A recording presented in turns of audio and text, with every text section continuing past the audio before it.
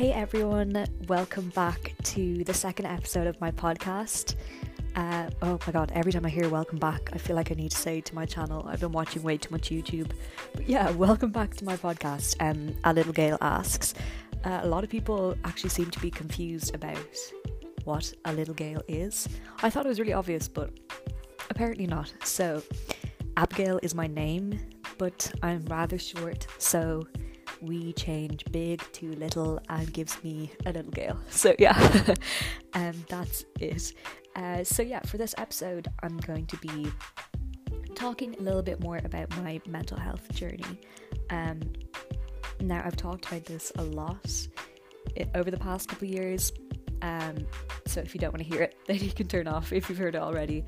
But yeah, I think it's a good way to kind of open up the conversation for other people, and maybe some people will relate to what I've been through and be able to open up themselves. So that's kind of the main idea why I share my story, is because I want to encourage other people to reach out and know that they're not alone in this situation.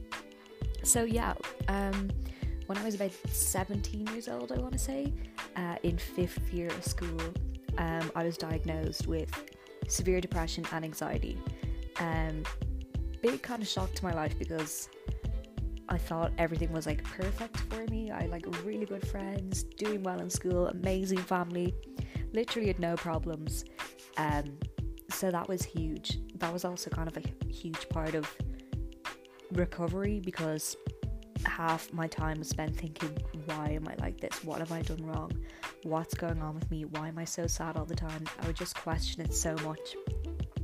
So yeah, that all started in 5th year, and I missed so much school. Literally, anyone who went to school with me knows that in like 5th year and 6th year, I just was barely there.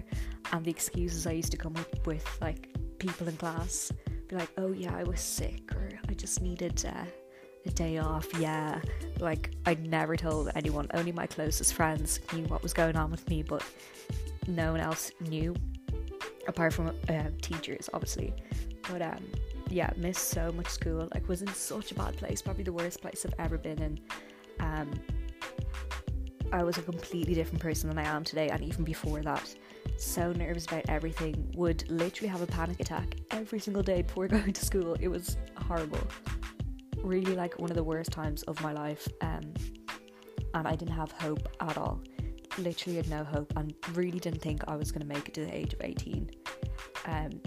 Actually knew in my head that I wasn't going to. I just kept saying to myself, well, it doesn't matter if you don't do well in school, because you're not really going to be here in the next few months, whatever. I was so serious about not being here. I just saw no point to anything, which is just, thinking back at it, it's just so heartbreaking, because especially for my family as well, like, my family knew what I was going through, and I can't even imagine what they thought when I was like saying these things. Like, hearing someone you love saying these things, it must be so tough. But when I think about myself now in that stage, it feels like a different person, because it's not really you, it is an illness, and it's an illness that takes over you. So looking back, I don't really see that as myself. I see that as my illness at its worst. So yeah, that was kind of the worst time of it. Went into 6th year, missed just as much school, I guess. Anxiety was kind of the main thing for me. Anxiety would like trigger behaviours for me, like I wouldn't go into school, or I'd back out of doing things, back out of going things with friends, and then once I do that, the depression would kick in, because I'd feel so bad about not doing things, not going places. And yeah, it was kind of a vicious circle. If I didn't go into school, there was a quick moment of relief, and then the depression would kick in, because I felt bad for not going in, I felt bad for missing things, not being with my friends. So it really was a vicious cycle. So I started, the first therapy I went to was not made for me at all. It literally made myself worse, probably. I came out of it like crying every day. It was so bad. And then the next therapy I went to was CBT, which is cognitive behavioural therapy, and that was literally when things clicked for me. Because the main thing for me was not understanding my sadness, not understanding why I did these things, or why I was acting the way I was. And keep calling it CBD. That's the CBD oil, no, CBT. I'm not talking about weed. CBT, cognitive behavioral therapy, is what I went to.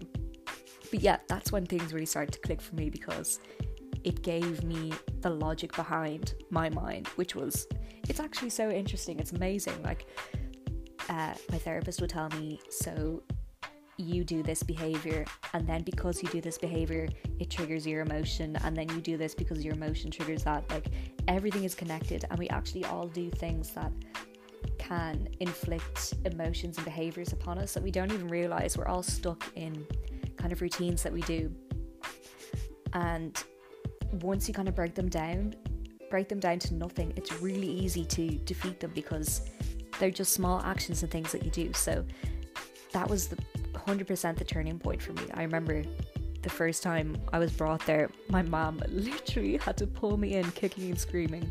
Sorry, mom, but yeah, I literally remember sitting in the car, crying my eyes out, saying, I'm not going in, and I had to be pulled in. But after that, it got so much easier, and I think now I feel I'm a lot more mature from what I went through. I know it sounds weird, but I'm glad I went through what I went through at such a young age, because I feel I've got years on me, like, that I shouldn't have. I feel I'm way more mature. I don't know if that's a weird thing to say about yourself, but I do feel a lot more emotionally mature, because I've been through so much, and I can kind of see things from other people's points of view emotionally and stuff like that. I think it really stands to me, everything that I learned. So yeah, then once I left school, I was into college. College is still difficult, obviously, like, still having a hard time in college, like, for me anyway. I'm not really an academic person, but kind of the end of my first year in college, I started getting involved with lots of different organisations. The first one I got involved with was Sea Change, and that's when I started telling my story, and the response was just amazing. So many people coming towards me saying, I've been through the same thing and I can relate, and thank you so much for saying that when I couldn't say it. Like, it was so good to hear, and such a good sense of therapy for myself, knowing that I wasn't alone, and so many people out there have gone through the same things that I have, which was unbelievable. And actually it shouldn't be unbelievable, because 1 in 4 people suffer from mental health issues, which is crazy. Like, it's so normal. That's what I'm trying to do, normalize it. Like, I don't think people realize how normal it is. If you look in your friend group, if you've got a group of 8 friends, like, there's 2 people there who suffer with mental health issues. And I honestly think it's more than 1 in 4, because once you start talking about your mental health, so many people will be like, oh yeah, actually that happened to me, or I've gone through this, or sometimes I feel like this, and you'll realize so many more people suffer from it than you would think. It's such a normal thing, and I think that's what's going to get us to the next stage in Ireland, kind of realising that it is such a normal thing and it shouldn't be stigmatised, and like, we need more services for it, which is just a huge thing. I mean, when I had to go to when I was waiting for my second place in therapy, the second place that I went to, it was kind of more of a, I don't know, more official place. It took they gave me an appointment after 4 months. Like 4 months. So in the meantime, I went to another therapy, and it nearly ruined me, which is just horrible. Like, imagine you can't wait that long. Like, I was lucky enough that I was able to wait that long, but if you can't wait that long to go to therapy, like, the effects of it could be horrible. It's just horrible, as well as prices for therapy and services in Ireland are extortionate. The place I was going to, I think it was about €150 a session. Yeah, and I'm so lucky that my parents were willing to pay that, but there's so many people out there who don't have that. Like, it's not that they don't want to or anything, they don't have that, and they can't spend that sort of money when they need to buy other things. It's kind of a crazy situation, and it confuses me so much that mental health is not given the same respect as physical health is given. A person with a broken leg is given so much more respect than someone suffering from depression or bipolar disorder, anything like that.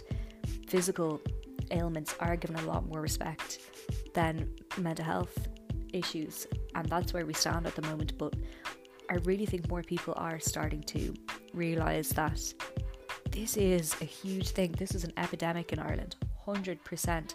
The amount of suicides I've heard of recently have just broken my heart. Knowing that so many people are going through this, they're still going through this. And there is ways that we can get help, but it's just we're not being given the services. Like, there's so many people training out there to be like this, but there's no jobs for them because the government isn't funding places to give them money to hire more jobs. It's ridiculous. It's just so horrible that people's lives are being put through this when it's not their fault.